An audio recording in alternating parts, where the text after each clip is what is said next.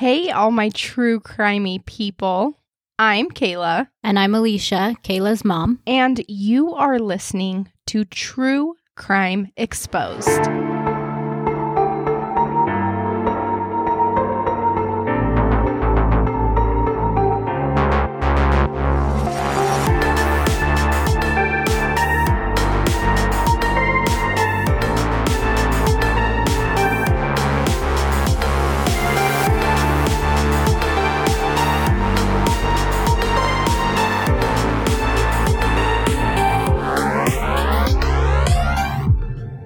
Welcome back to our show. We are truly so grateful and so passionate about the stories and the victims that we are advocating for. And if you're new here, I'm guessing that you're looking for true crime cases that you may have never heard of. You made it, you're in the right place, and welcome to our show, where we're a mother-daughter duo, where we casually tell stories about true crime. And we created True Crime Exposed to expose the worst people that exist among us, the terrible humans that there can be, and the biggest evil of all. But most of all, we created it to give each victim's story exposure, because we support the life of anyone who is taken from us unjustly. And by sharing these stories, we are victim advocates. And we love being that voice for all these cases, for the people that no longer get to have their voice heard. Each case we share with you holds a huge spot in our hearts. Are you ready for today's case? Today's case will be our 10th episode, so yay, congrats to us. I am so happy that we're doing this together and sharing these stories with you guys. And I think this is a great episode for our little milestone. This episode should infuriate all of you. As much as we don't want to think that it is real, corruption in police departments can be as real as it gets. No, I'm not saying that all police are bad or that all police departments have issues. We need them. I love and support them, but it's a fact that there is corruption out there. There are rotten eggs within every system, regardless of what the job is. That's the unfortunate thing about being human. Some of us should just not be trusted. This man and his family have never received justice, regardless of them fighting for it tooth and nail. Regardless of the medical records that are on their side, regardless of all the evidence that they have, the way they can prove everything that I tell you today, and regardless of them having many people standing behind them. Luckily for us, we got an exclusive interview with our victim's mother, because there are very few articles even written about this case. Donna Augustine's interview will help me tell you this story today, and you are in for a shock. And let me be very clear today, I have not talked with the police department in this case. I have not talked with their DA's office. I have not talked with the Office for Victims of Crime. Who I have talked to is the family, and this today is the family's story. This is their side of things. This is not the police's side. This is not the DA's side. This is not anybody's side except for the families. And I support families and I advocate for families. And that's why I'm here telling these stories. I am an advocate for the victims. And if the victim's family feels wrong, I feel like I need to tell their story, get their side out there. So on May 28th, 2018, Stephen Augustine, who was born July 10th, 1987, was working this night at Chops, a restaurant near his home in Kingston, New York. He didn't drive, which sounds crazy to us over here in like Idaho, where things are really spread out, but many people in New York don't drive. If they live somewhere that businesses and homes are tightly clumped together, they walk or bike everywhere. And Stephen was one of these people.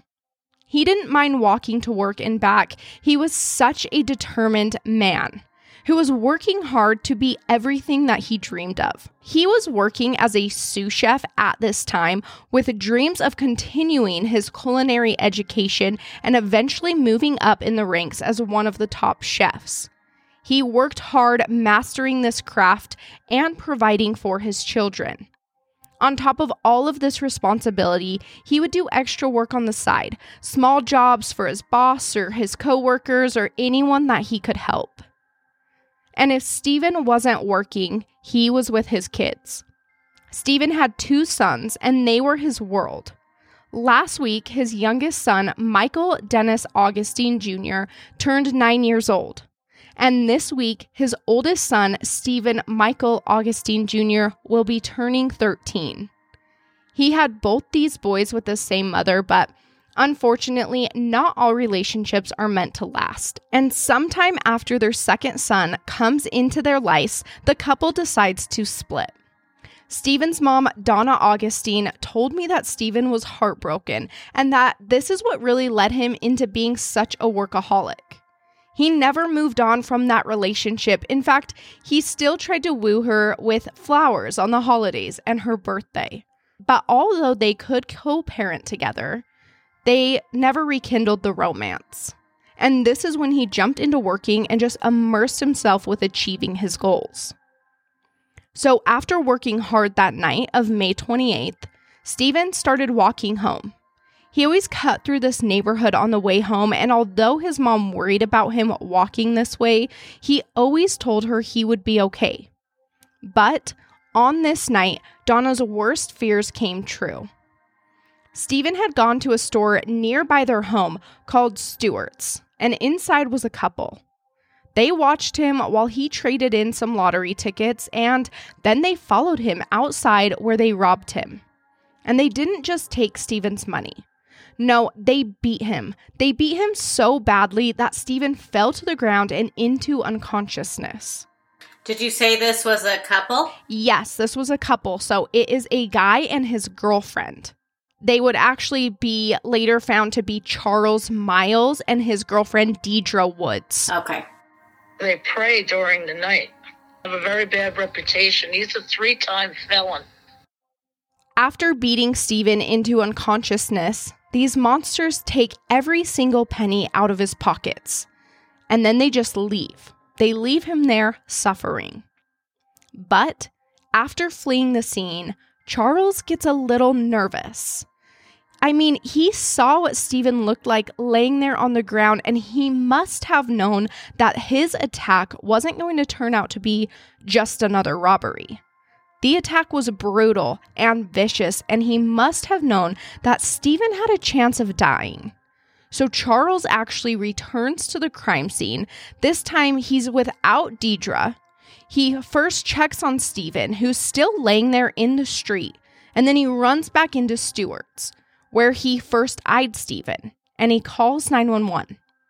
And then he even waits there to meet the officers and the ambulance where Stephen is lying, in front of Cake Box Bakery in Kingston, New York. So is that store not that busy? I think it's kind of like a convenience store.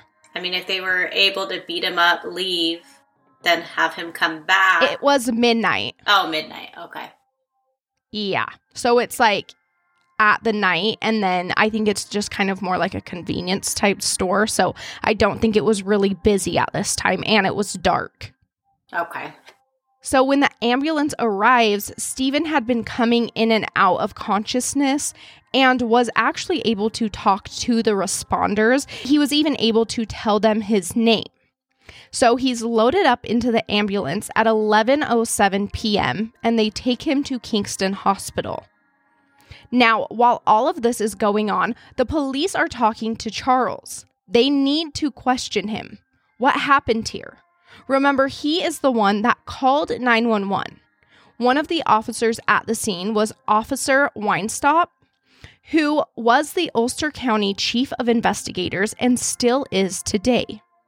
In the incident report, they note the horrendous head injury that caused 2 skull fractures, along with 2 broken bones at the base of his skull.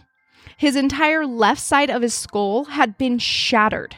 Stephen also had 2 bones on his face broken right around his sinuses, and his lip was nearly ripped off during the beating. When Officer Weinstock finally has a conversation with Donna Augustine to tell her about their findings in Stephen's attack, he states that there was a trusted informant at the scene of the crime, and that informant had confirmed that Charles Miles was the one to hit Stephen. And yeah, you heard that right. Hit Stephen, not beat Stephen.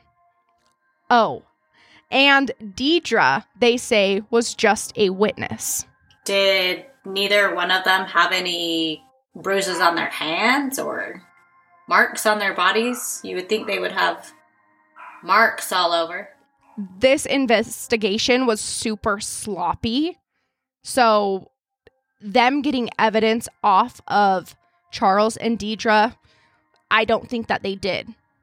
They basically trusted this informant about what happened, and they were like, all right, that's what happened. But who is this mystery informant that just happened to be at the crime scene? Well, the family believes that it's Charles Miles himself. In a video that Donna Augustine has and has sent me, you can hear Deidre Woods, Charles' girlfriend, talking to a man in a car and telling him that she knows an informant for the police, that he can do anything he wants and get away with it because the police will protect him.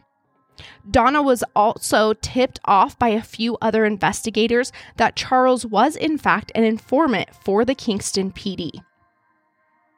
So basically what the family is saying is that, Officer Weinstock did tell Donna there was a trusted informant, and he said that Charles hit him. And when I say hit, I mean hit him once.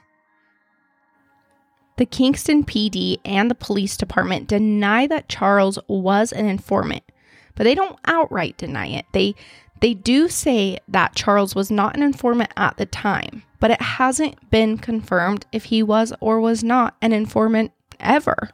Yes, he's a police informant. The one video I sent to you, I don't know if I explained it.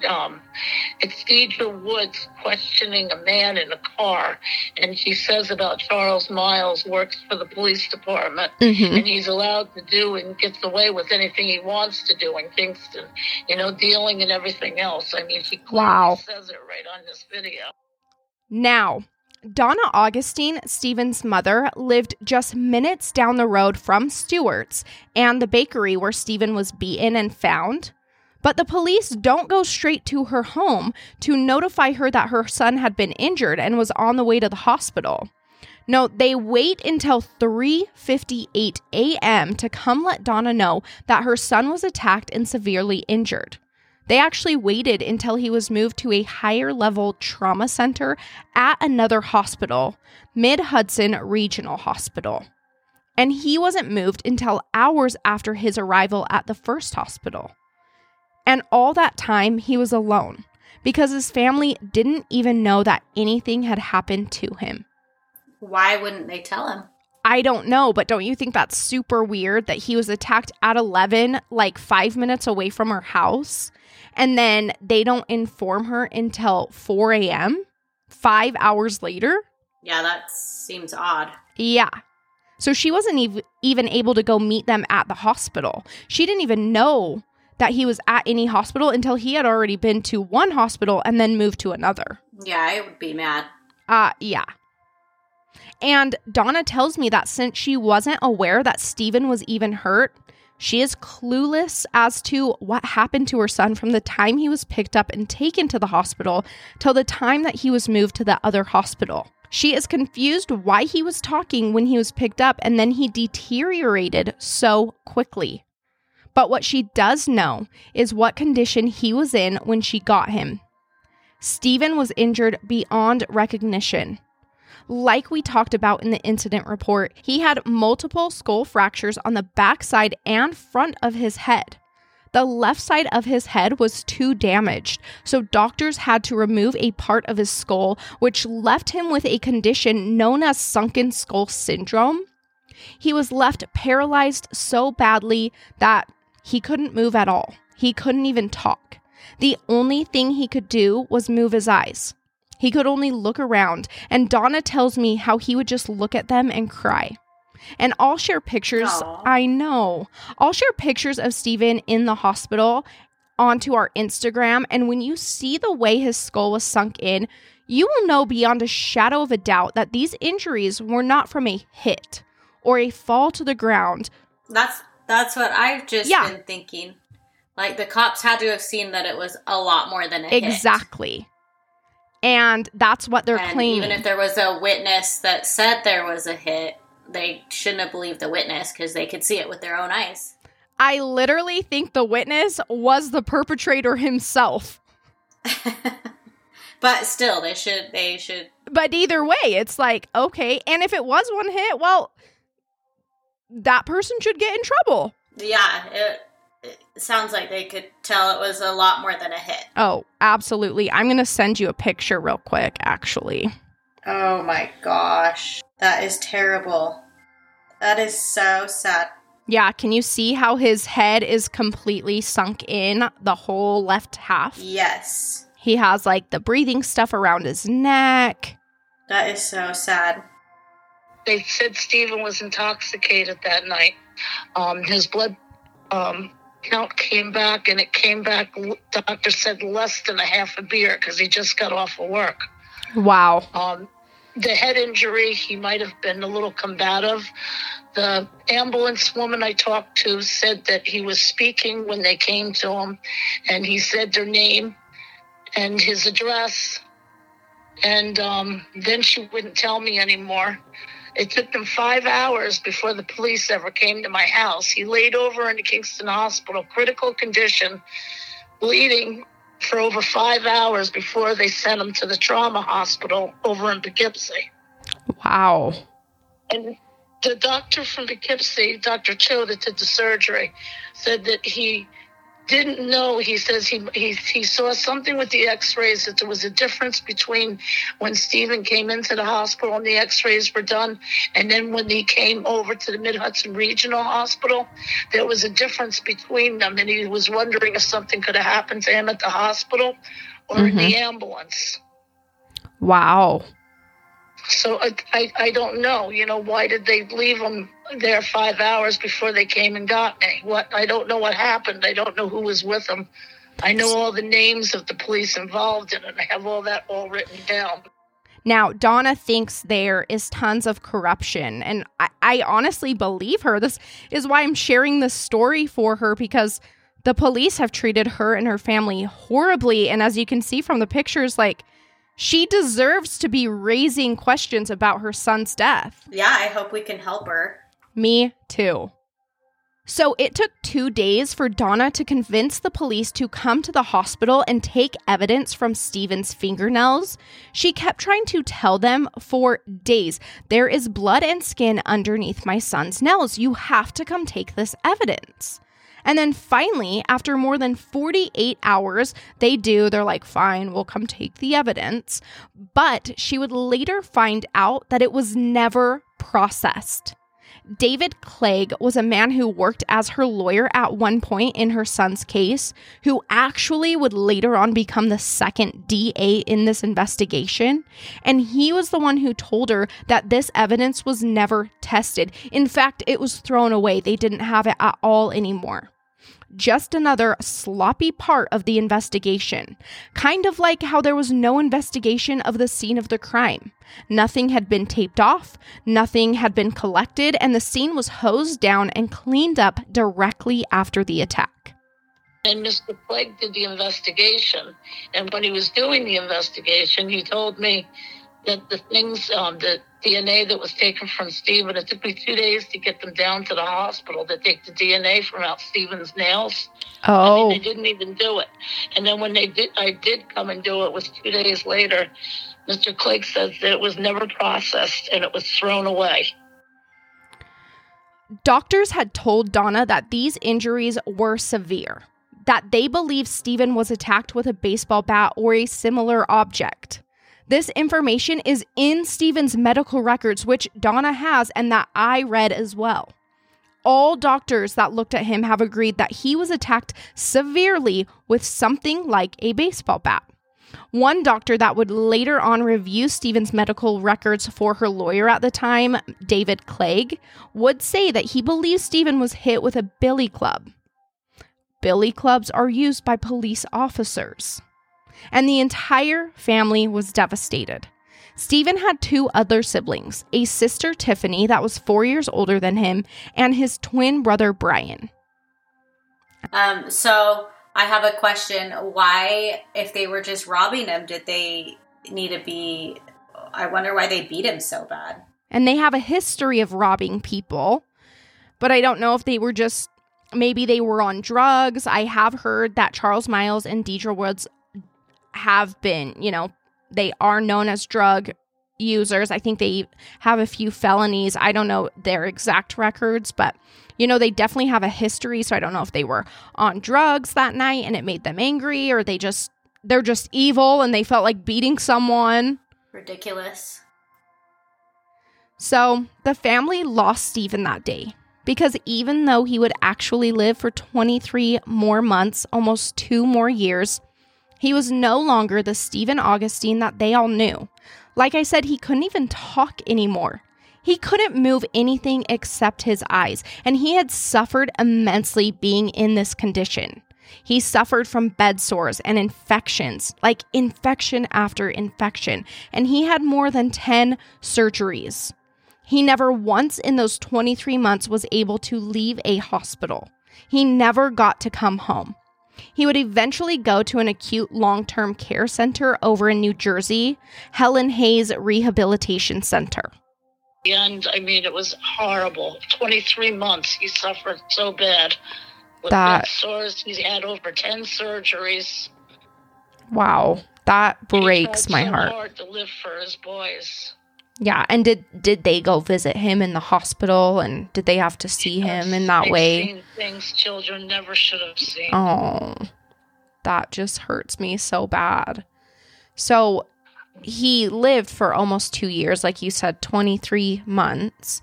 Did he spend all this time in the hospital or in a care center? It sounds like he probably, was he able to come home at all or no?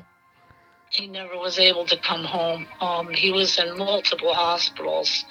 I finally got him into what is that called? The acute care center. It's like an ICU hospital. Did he pass away from an infection, or did the family? Yes. Okay. But there is also some craziness surrounding that also kind of plays into some of the justice in this case. So while Stephen's family is dealing with all the repercussions of his attack, what happened to those that attacked him? It's reported, and Donna told me, that Deidre Woods, the girlfriend, had videoed the entire attack. It's also believed that she did play a part in the beating, but she had no consequences. I literally mean 0. Remember, police put her down as just simply a witness. She has never faced any prosecution for being involved in this attack or robbery. And what about Charles Miles? Charles got charged with a misdemeanor, assault in the 3rd degree, and he was sentenced to 1 year in jail. 365 days. But he was let out 72 days into his sentence, and that's it. And he didn't spend any time in prison. No, he spent time in Ulster County Jail, because this was in misdemeanor court. It never even went to the state or anything. This was in county court. How is that even possible? You paralyze a man, that's all you get? Literally, it is mind-boggling. I was pissed when I was talking to the family. Nothing about that makes sense. No, it doesn't. And it lines up directly with what Donna's saying, that this investigation was not right and they did not have her son's best interest in mind. So are those 2 people really informants? The police do protect them? Well, the police don't really say. Attorneys and police decided to agree that Charles only hit Stephen once, and that his fall backwards to the ground is what resulted in all these injuries. No. They completely... No. You work in the hospital, you know, medical stuff. I don't really, but like that just doesn't make sense, right? You don't get punched once and hit the ground and have broken bones on your face, on the back of your skull, on the top of your skull, your whole skull shattered. No. Your whole skull's caved in. No. It's not even possible. They literally completely disregarded the fact that all the medical records from multiple hospitals reported that he was beaten with a baseball bat-like object. Charles was also never charged with robbery, which Stephen was clearly robbed, but the police claim that while Stephen was laying there on the ground unconscious in a vulnerable state, that this is when other people could have come and robbed him. Like, you're kidding me. Other people did not come up to him and rob him between the time that Charles fled the scene and then when he returned. Yeah, no. So they're saying that Charles hit him, he fell, and if Stephen was robbed, it just happened to be when he was laying there because he was unconscious. And then Charles came back, and he had nothing to do with the robbery. Oh, geez, he came back because he knew he probably killed the guy. Exactly. He was probably like, oh, crap. That was a super hard beating, and I don't want to go to jail for murder. Yeah, that sounds like that DA did a pretty crappy job. It was just like pushed right through, and it was done in city court too, misdemeanor court. It wasn't even done up in felony court. It was just moved right along. It was done quickly, and there was nothing I could do about it. All I did was argue with Mr. Blades and Mr. Weishaupt, showing them the medical records. I even showed them where it says that he was attacked with a baseball bat. I mean, it's not nothing I did with I even told crime victims. I told Ann Provenzano, the caseworker, I said, look at this. It says baseball bat. I said he has fractures in the front of his skull, the side of his skull, and the back of his skull, and the facial fractures. Nobody would listen. Nobody would do anything. So at the trial, Donna was able to give an impact statement, but she was not allowed to say what she wanted. She was not allowed to talk about this being a robbery. She wasn't allowed to say that they beat him. She wasn't able to talk about all the injuries he sustained. She was completely controlled in what she said. And she had to turn by the court. By the judge? Yeah. And she had to turn her impact statement in 2 weeks prior so that they could approve it. And then during the trial, Stephen had not passed away yet, but I mean, her son was gone. He was paralyzed. He couldn't speak. He was no longer himself. His kids would never have the father that they once had. And the Kingston PD, along with the DA, protected his attacker in every way possible. Like, Stephen's mom wasn't even allowed to confront him as the attacker. They treated her like she was this huge inconvenience. That is just not right. I would want to just get up there and pretend like I was going to say what my impact statement said, but then just say what I wanted. Exactly. Like, screw you guys. I will say to this a-hole whatever I want to say to him because he took my son away from me. I can't even fathom that they tried to control what she said. Let's see. So usually in court, like the different sides try to, like the prosecuting side will try to make a plea deal. And so they must have done that and like pled it way down. Like assault in the third degree? Okay. But why would they do that much?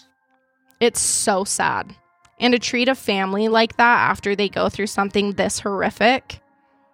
On the closing statement of the trial down there when he pleaded guilty, you know, the victims have a right to say the statement. They made me, crime victims and the district attorney's office made me submit my statement in writing 2 weeks before the court thing. And I wasn't allowed to say anything like murder or baseball bat or robbery. I wasn't allowed to say any of that kind of stuff. Otherwise, I wasn't going to be allowed to speak. And I had to put it exactly in writing what I was going to say. So they controlled what you said in your victim impact statement. It had to be approved by them before I could say it. So I did what they said, and I read exactly the statement that I said to them. And then at the end of it, then I got in that they attacked him, they beat him with a baseball bat, and they robbed him, and they left him in the parking lot with his head cracked open. I got it in the final things that should be in the court papers. Yeah. And then the lawyer jumps up. It was no robbery. It was no baseball bat. So throughout the next year, the Kingston PD and the DA's office continued treating Stephen's family like they were overreacting to this attack. Donna kept trying to do interviews with the media, and each time she did, the police department, the DA, and the Crime Victims Assistant Program, which works directly with the DA office, would come after her. They would tell her that if she did any more media, they wouldn't help her anymore. The Crime Victims Assistant Office literally threatened to stop paying for surgeries once she did an interview, and they called and canceled Stephen's life-saving surgery that was scheduled. They told her that the more media she did, the more she talked, the more she was just hurting herself. Like, seriously, they're discouraging her from sharing her son's story and getting justice for him?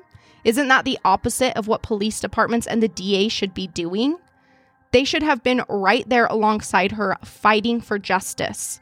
Even if it was one punch like they tried to claim, which I don't believe for a second, he still should have faced far worse consequences than 72 days in jail. I don't care whether it takes one punch or 50 punches to beat someone so badly that they are completely disabled and ultimately die. That attacker is responsible for that death, because those injuries would have never occurred if Charles Miles wasn't present that night. Stephen would have never died if he wasn't targeted by Charles. I finally got crime victims that paid for it. They also are with the district attorney's office.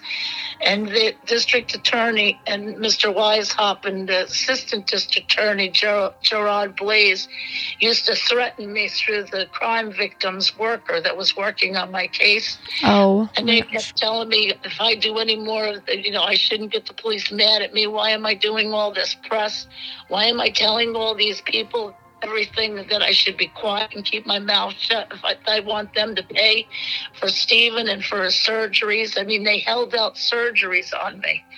I mean, canceled it because I did a TV appearance or if I did a newspaper article, and they used to actually punish me. That is so sketchy. Do surgeries, and I used to have to end up in court fighting with them. You wouldn't believe what I've been through. There was also video surveillance from the store. Stewart's had surveillance inside the store and outside, and also a pizza store nearby had footage directly on the scene. And the police had this footage, but they made it very clear that they would not release it publicly, which, okay, fair. Police departments do have the right to keep things in an investigation close to the chest so that their investigation is not disturbed. But they refused to show Donna, Stephen's mom. She begged and she pleaded until her and an attorney ultimately both filed claims through the Freedom of Information Act. She just wanted to know what happened to her son. There's even an interview done by a news station with the DA of Ulster County at that time, and his name is Holly Carnwright, who I told you about earlier. And the news reporter asks, so you could show her the video right now if you wanted to, right? And Holly says, yeah, if we wanted to show Donna the video, we could. So of course the news reporter asks a follow-up question and is like, well then why won't you show her the video then? And Holly Carnwright gets mad. He starts telling the reporter that the interview is over. And he's like, do you have any last questions? Because I'm ending this interview now.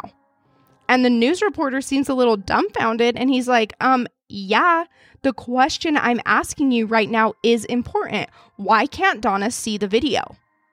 And Holly Carnwright doesn't answer. He just tells the reporter to leave. And when the reporter leaves, he asks, is Charles Miles an informant for you guys? Holly Carnwright says nothing. He laughs, rolls his eyes, and tells them that they have to leave because this interview is over. Wow. It's like, wow, way to not be super suspicious. And then days later, Holly Carnwright resigns as DA. Did he say something he wasn't supposed to? Does he not want to be involved in the protection of this man? Could he not handle the pressure that people were catching on to what was going on and asking questions? Doesn't it seem so sketch that he is super weird about answering these questions, and then right after the interview, he resigns? Yeah, that is crazy. It's weird. Like, what is going on there? Yeah. I don't know. So after this whole interview mess about the video surveillance, the DA comes out and they're like, okay, Donna can see the video in a week. So they hand over the tapes to Mr. Hoffer, who was the reporter that did that interview, and he brought them to Donna's house and they played the footage. She tells me how Mr. Hoffer confirmed that the footage from the pizza shop that had a very clear view of the scene of the crime had been tampered with, because you can see the footage is very clear. And then before the crime occurs and before the ambulance shows up, it all of a sudden gets super blurry. And she said you can't see anything. You can barely tell what's going on. You can just see the responders' lights showing up. And then she said about 20 minutes after the ambulance leaves, the image becomes completely clear again. Oh yeah, that's weird. Like if it was that the whole time, why didn't they just give it to her? Exactly. But they refused to give it to her, and then they're like, here's this video where you can't see anything that's going on. Like, I asked her if she could tell if there was a baseball bat used, and she's like, I literally couldn't see anything. It's completely blurry. That is so stupid. I know. And then they claim that the footage outside of Stewart's, so the cameras on the outside of Stewart's, weren't working. But she said she's talked to Stewart's, the owner, the workers, and they said that their cameras are always working. And that if they break, someone is immediately called out to fix them. Probably because they're in New York, and probably because they might be in a dangerous area. Yeah. And Donna was able to see footage from inside the store. So that footage shows Stephen going in there, and you can see Charles and Deidre in there. And they see him, and then, they go out after him. But that's it. Yeah. But isn't that crazy that it's all blurry? And then it's like, they thought if they just do it 20 minutes after, like, they wouldn't keep watching. That's sad. And then 20 minutes after that, it's just clear again. And weird that they're not doing more. Yes, there was video surveillance. That's, if you watch the Channel 7 interview, that's what Holly Carnwright, it's about the camera from King's Pizza. They said wasn't working properly, and we Mr. Hoffer from Channel 7 got a copy of it from the police, and he played it in my house, and it was all perfect, totally clear. You could see everything, and then it all went all fuzzy, and you couldn't see anything. Oh, wow. Like the lights from the fire truck come up. And then the ambulance came, and then it stayed fuzzy, so you couldn't see anything. And then, like, about 20 minutes after, you let the tape keep running, and it was completely clear again. You're kidding. Mr. Hoffer took it down to the city, to the experts down there, and he said that it was tampered with. So Donna and her family were actually pretty relieved that Holly Carnwright did resign. This was their chance to have a new start with a new DA. And their hopes were high that David Clegg would be elected. Remember, David Clegg was an attorney that had been working with Donna for over a year. In fact, he had helped her file a lawsuit with one of the hospitals for some of the neglect that resulted in Stephen having many problems through his hospital stays. David Clegg had promised Donna that if she encouraged the people that followed her Facebook page and her page Justice for Stephen to vote for him to become DA, that he would help get Justin in Stephen's case. He told her that if he did not win, Stephen's case would never see the light of day. And it worked. When election time comes around, David is elected, and he wins by only 45 votes. She got one message from a follower and she sent it to me. And it said, quote, "I pray for David to win and shake things up. Much needed," end quote. And David is still currently the DA today. And days before he takes office, he tells Donna that he could no longer work with her as her attorney. Of course, he couldn't be the district attorney and her attorney. In fact, he promised Donna that he would find her a new lawyer to take over her case from him. What really needed to happen was that he needed to hand over the case to an outside investigation, because David Clegg is now the DA working directly with the Kingston PD. And what him and Donna had been doing was they were looking into the investigation not being done right, into the corruption of the Kingston PD. He had promised that he would hold the police department accountable. And now David Clegg obviously couldn't be a part of that anymore. He was now a part of the entire system. It was a huge conflict of interest. Well, he shouldn't have made that promise. No, and Donna feels super taken advantage of. Yeah. I mean, I really do think he pressured her to get her followers. I mean, she has 5,000 people on her personal page following Stephen's story and 1,600 on her Facebook page, Justice for Steve. And I mean, if he won by only 45 votes, a ton of those people could have been trying to get him in because they wanted justice for Steve, and he promised them that. It was so sad because Donna was like, I just feel taken advantage of because, like, I'm not very smart and these people just, like, tricked me. And I'm like, you are smart. Don't let them think that you're not. It was just sad because they're just kind of at a loss of what to do. But it's not her. Exactly. So during some of the meetings that Donna had with David Clegg while he was her attorney and after he became DA, she decided to record their conversations because she just knew in her gut that things were not going the right way.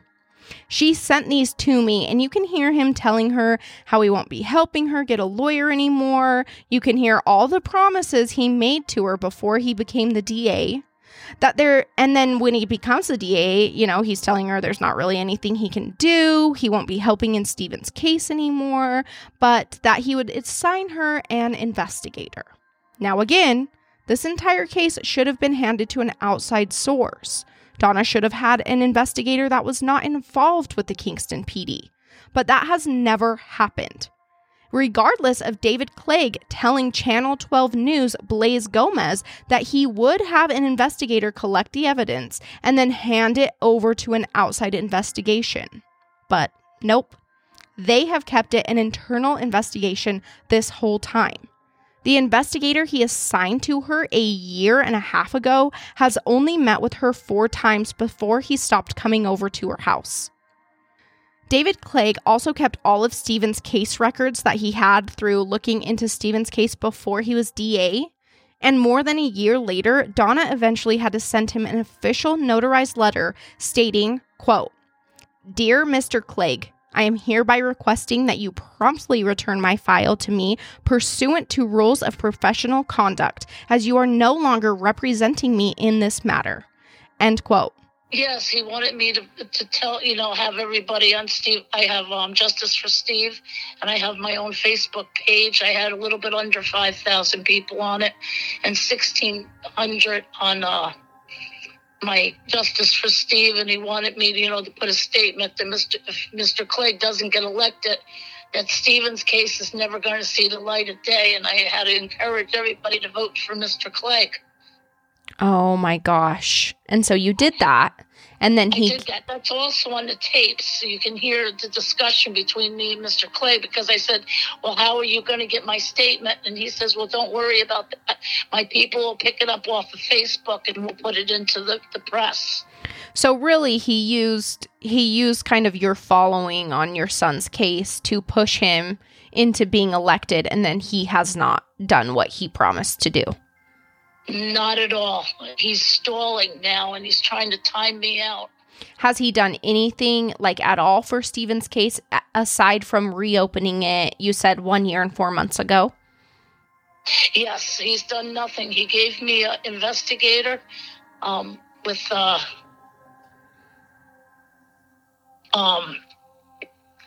But the investigator stopped coming over too. Really? And the investigator in a long time. Does the investigator work as well? Is it like called, is it the Kingston Police? Is that their police force, or like what police force is working on it? Supposedly it's the district attorney's office. Mr. Clegg, the district attorney himself, and he has an investigator, Scott Fiera. I can't pronounce his last name. That's okay. But and Scott, they're right out of the district attorney's office. But Mr. Sussman says that they should not be investigating the case, that it should be immediately turned over to an outside investigator and an outside district attorney, because it involves wrongdoing by the Kingston Police Department. It's a total conflict of interest. So, in 2020, COVID comes, and we know it hit New York hard. Hospitals there were overwhelmed, and as many hospitals across the world did, they stopped letting visitors come by. Donna told me that Stephen needed her. He had all these problems with his infections and his bed sores, and she was the only one really looking out for him. She would go there often, like 5 times a week, she said. And when she was no longer able to go, Stephen declined really quickly. During this time, Stephen's feeding tube became infected, and this infection became so severe that it made him septic. They moved him to a larger hospital from his rehabilitation hospital, and he lived there only 3 days before he ultimately died in that hospital all alone on April 17th, 2020. And after Stephen passed away, they actually noted on his death certificate that he died of COVID-related causes. And this was in the midst of the outbreak of COVID and all the scares that come along with it. And Donna says that Oh my gosh. Did he get it? No. Donna says that he did not die of COVID. 100%. He died of an infection. He died of being septic. But they noted on his certificate that it was somehow COVID related. And this has given investigators and the crime victims office wiggle room to say that Stephen's death was not related to the beating that he suffered, even though he wouldn't have even been in the hospital in the first place if he was never beaten. Donna said she's tried to get them to change the death certificate, but she can't. David Clegg was helping her with that before he didn't become her lawyer anymore after he took office. And the crime victims office had been paying for like Stephen's hospital stays and his surgeries, not because she wanted to. She said actually a hospital social worker is the one who pressured them into doing it. But they fought her on it over and over. Remember, they called and canceled a surgery when she did media presence. And they told her that because it was COVID related, they would not pay for his funeral. Even though that's what they do, they help families of crimes pay for these things, surgeries and funerals, when they are, due to a crime. But can she get his medical records and see if he had a COVID test done? I think so, and I think she does have all the medical records, and she says that it had nothing to do with COVID. That's crazy. Do you guys, as doctors and stuff, are you the one who put down what happens on the death certificate, or is that a separate party? No, it's the physician who has to put down the cause of death. Weren't hospitals at one point in the very beginning getting paid if it was COVID related? I'm not even saying it in like a conspiracy way or anything. Weren't they just a little bit getting that? Like extra funding? I don't think so. I mean, insurance companies are the ones that usually pay the bills, for most people. And they didn't check whether they died of COVID or not. Okay. Because I heard that, but I don't know. I just know one person here this same thing happened to. I've heard that theory out there too. But personally, like here in Utah, that didn't happen. Yeah. Shannon as a doctor would not put that on someone's certificate if that wasn't what it was. No, he would definitely not. Yeah. But regardless, to me, I mean, whether it was COVID related, whether, he did get COVID and it made the septic worse. I mean, could him being septic and then getting COVID just like be far too much? Oh, yeah, definitely. But like, to me, that is still a direct result of his beating. Like, he would have never been septic. Oh, he was definitely, if he ended up getting COVID, he would have had less chance of getting it if he wasn't immunocompromised and in that kind of state. Exactly. Like, he wouldn't have even been in the hospital. No. So the fact that they're just using that as like a, oops, oh well, it like pisses me off kind of. Oh, that's so wrong. It's so sad. This whole case makes me mad. Oh, it's ridiculous. It's infuriating. How's the family even dealing with it? Oh, they are heartbroken. Just the fact that I agreed to cover this case, they have been so grateful. They have messaged me so many times saying thank you. Like, they are just desperate for people to talk about Stephen's case. They feel like the system is just trying to ignore them. And she said they're trying to time her out. Like, hopefully she'll just lose the interest in fighting for Stephen. You know what I'm saying? Yeah, get tired, go away, give up. Exactly. Well, it's like really heartbreaking talking to them. When I talked to her, I mean, I had read into the investigation. She sent me tons of stuff, and it's not like she's just saying these things. Like, these aren't just theories she has. Like, she has the receipts. She has videos of Deidre saying that he's an informant. She has all the medical records. She has recordings. Everything she said to me, she proved to me. It's crazy. That is. I hope she doesn't give up. Hang in there. Yes, hang in there, Donna. You've got this. Sometimes it takes years and years. Well, that also ended up into a mess. He had an infected feeding tube, and that's when the hospitals closed down for COVID. Oh. So I wasn't allowed to go. Stephen's had to be watched very closely. He had gigantic bed sores. He had all kinds of problems that kept arising from kidney infections and disinfection, lung infections and pneumonia. So it had to be monitored. I mean, I used to go to New Jersey 4 to 5 times a week to check. And they stopped me from going to the hospital because of COVID. And he had the infection in his feeding tube. And he was getting sicker and sicker. And it was about 3.5 weeks when one of the nurses told me he was really, really, really bad.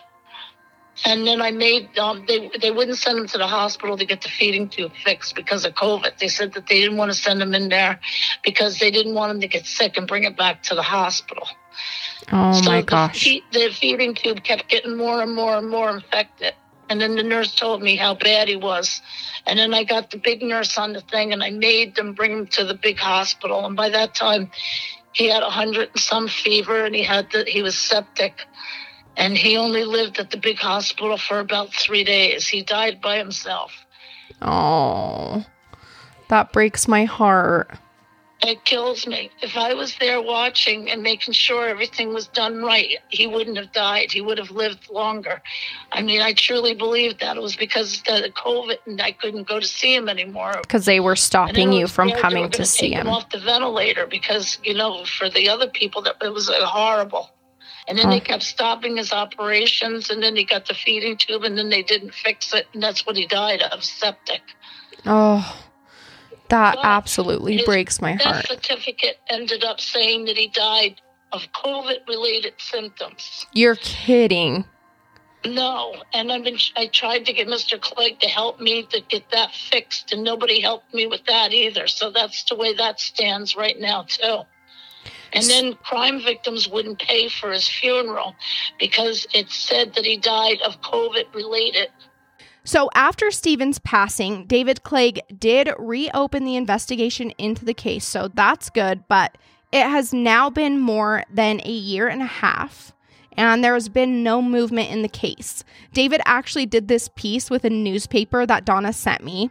And he states in there that Charles Miles was not an informant for the police at the time of the assault, regardless of the suspicions raised by the family and others that were mad about the misdemeanor charge.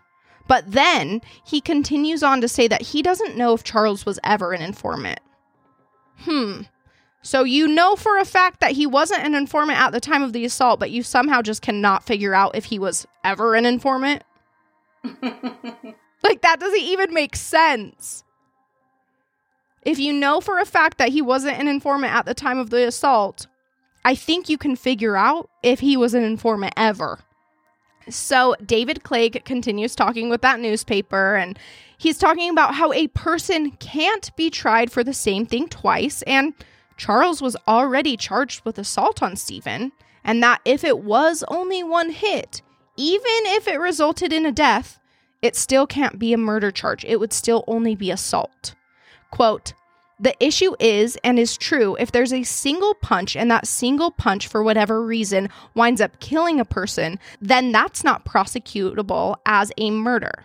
It was an assault. The question is, was he really only hit once?" End quote. Which, like, is this real? So someone can hit someone so hard that they die, but as long as it was only one time, it's all right. You cannot be charged with murder. You get away with murder if you only hit them once. Well, even if it, wasn't like premeditated murder, which it may have been because they knew they were going to rob him and stuff. Maybe they didn't know they were going to kill him, but wouldn't it be manslaughter or like? So? Oh yeah, it's definitely more than assault in the third degree, a misdemeanor. I mean, and he wasn't hit once. It's like, he's like, was he really only hit once? No, he wasn't, because he had 4 skull fractures, 2 face fractures, a shattered side of his skull, and his lip was ripped off.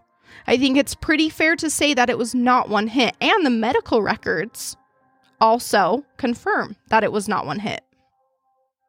So David Clegg does say that they are going to take a look at the evidence, including the medical evidence this time. And honestly, I do hope that they are doing this. But it's been a year and a half now, and we haven't heard anything on the case. Donna hasn't heard anything on the case. Wow. She should call them every day. Oh, yeah. And I think she is. They clearly treat her like she's a huge inconvenience, but oh, well, she should keep bugging them. Right. So Donna feels that throughout the entire process, she has been taken advantage of and that the police department has been corrupt in their investigation. Whether they are just protecting their trusted informant or if possibly another officer was involved in the attack, she feels wronged as she should. She has been pushed away. They have tried to silence her voice. So I'm grateful to give her this platform to share her story on, to help spread Stephen's story, and to help put the pressure on the Kingston PD and the Ulster County DA's office to make this right. Her son, Stephen Augustine, was murdered that night. He died as a result of his injuries. He was taken from them in a brutal and heartless way. As of today, nothing more has been done in the case of Stephen Augustine. The case remains open, and I can only hope that David Clegg and the Kingston PD are actually taking it seriously, that they may actually try to prosecute Charles Miles for the murder or the manslaughter of Stephen Augustine. Through the investigation, when Mr. Clegg was doing it, I found out that Eric Van Allen was Deidre and Charles's handler, I guess you call them. He was the police officer that worked with them for years. And he also happens to be Mr. Weishaupt nephew. Mr. Weishaupt is the one that started the whole thing with Mr. Carnwright in the district attorney's office. They were the ones I wrote about the incident. Uh-huh. Okay. So they're Eric Van Allen's. So they're all connected. They're all connected. It's very connected in Kingston. Some of the police involved in Stephen's case and the handler, Eric Van Allen, has a very, very long record, but instead of being punished and taken off the police force, he's been promoted. He was caught with an underage girl at a hotel with cocaine, and he got the girl pregnant. He also got another girl underage pregnant. He was in a car accident where he was intoxicated and rode the car and he got away with it. Oh. He's involved. There's a lot of drugs with the what's urgent. What's the abbreviation? The urgent is the drug task force, and they're all members of it. Wow. Lots of bad things have been said about it.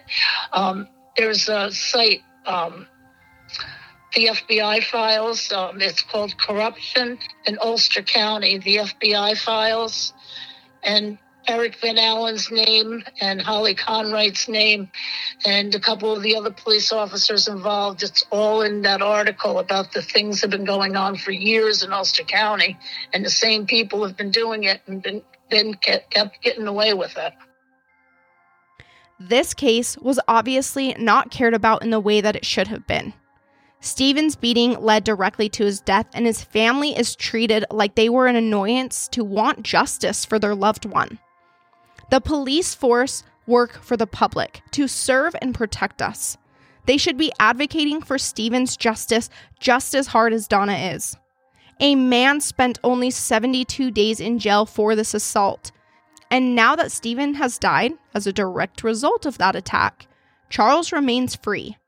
In fact, Charles Miles and Deidre Woods live very close to Donna Augustine. Stephen's family still has to drive around and they see them often. Just last week, Donna's pregnant daughter-in-law, who is a nurse there in Kingston, had been to Stewart's to grab some stuff from the store. Inside, she ran into the couple. They stared her down and then they actually followed her home to Donna's house. She was so terrified that they had followed her home, she refused to get out of her car until Brian could come outside to help her inside. Before this, Tiffany, Donna's oldest daughter and Stephen's oldest sister, had ran into Deidre Woods. Deidre asks Tiffany what she's staring at, and then she goes on to scream at her and tell her that she's going to bash Tiffany's head in just like she did to her brother. Stephen's 2 sons were with Tiffany at the time, and they started bawling. They are being victimized still by the same people that murdered their son and got away with it. How can a family, victims of a horrific crime, be treated this way? We need your help in pressuring the police department for answers. We need your help to come forward if you know anything about Charles Miles and his connection to the police department. We need your help in spreading the word about Stephen's story so that he is not forgotten, so that his death can actually have justice one day. Donna has a Facebook page that you can go join and show your support today. Just search Justice for Steve. You can call the Ulster County District Attorney Office at 1-845-340-3280. Put the pressure on them to prosecute this case as they should, or to hand the investigation to an outside source.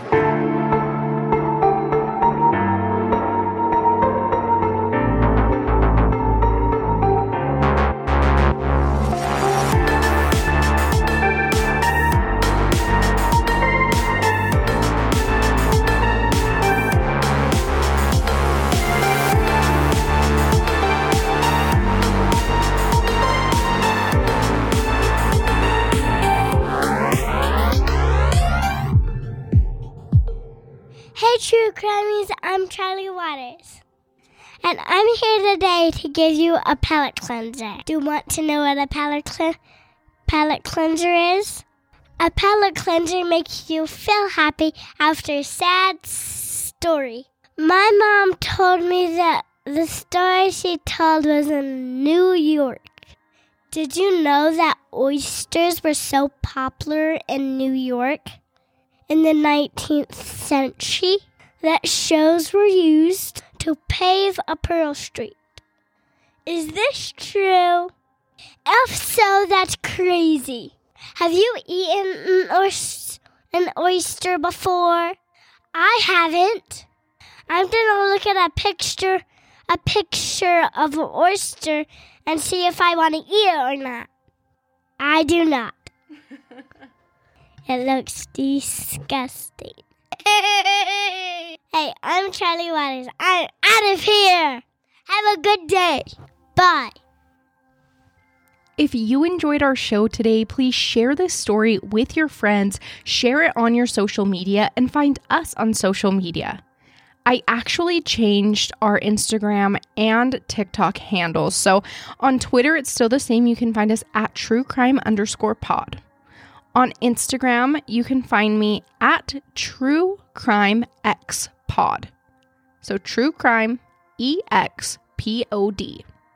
And on TikTok, you can find us at True Crime Exposed Podcast, just all spelled out. We would love it if you help us continue to make this podcast by leaving us a 5-star written review on Apple Podcasts. I will literally love you forever. This is the best thing you can do for us to show that our show is great, to help other people find us.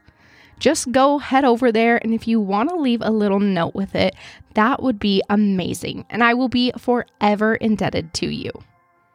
I also am going to start doing this segment where we share your stories or your questions about true crime, any craziness from our listeners.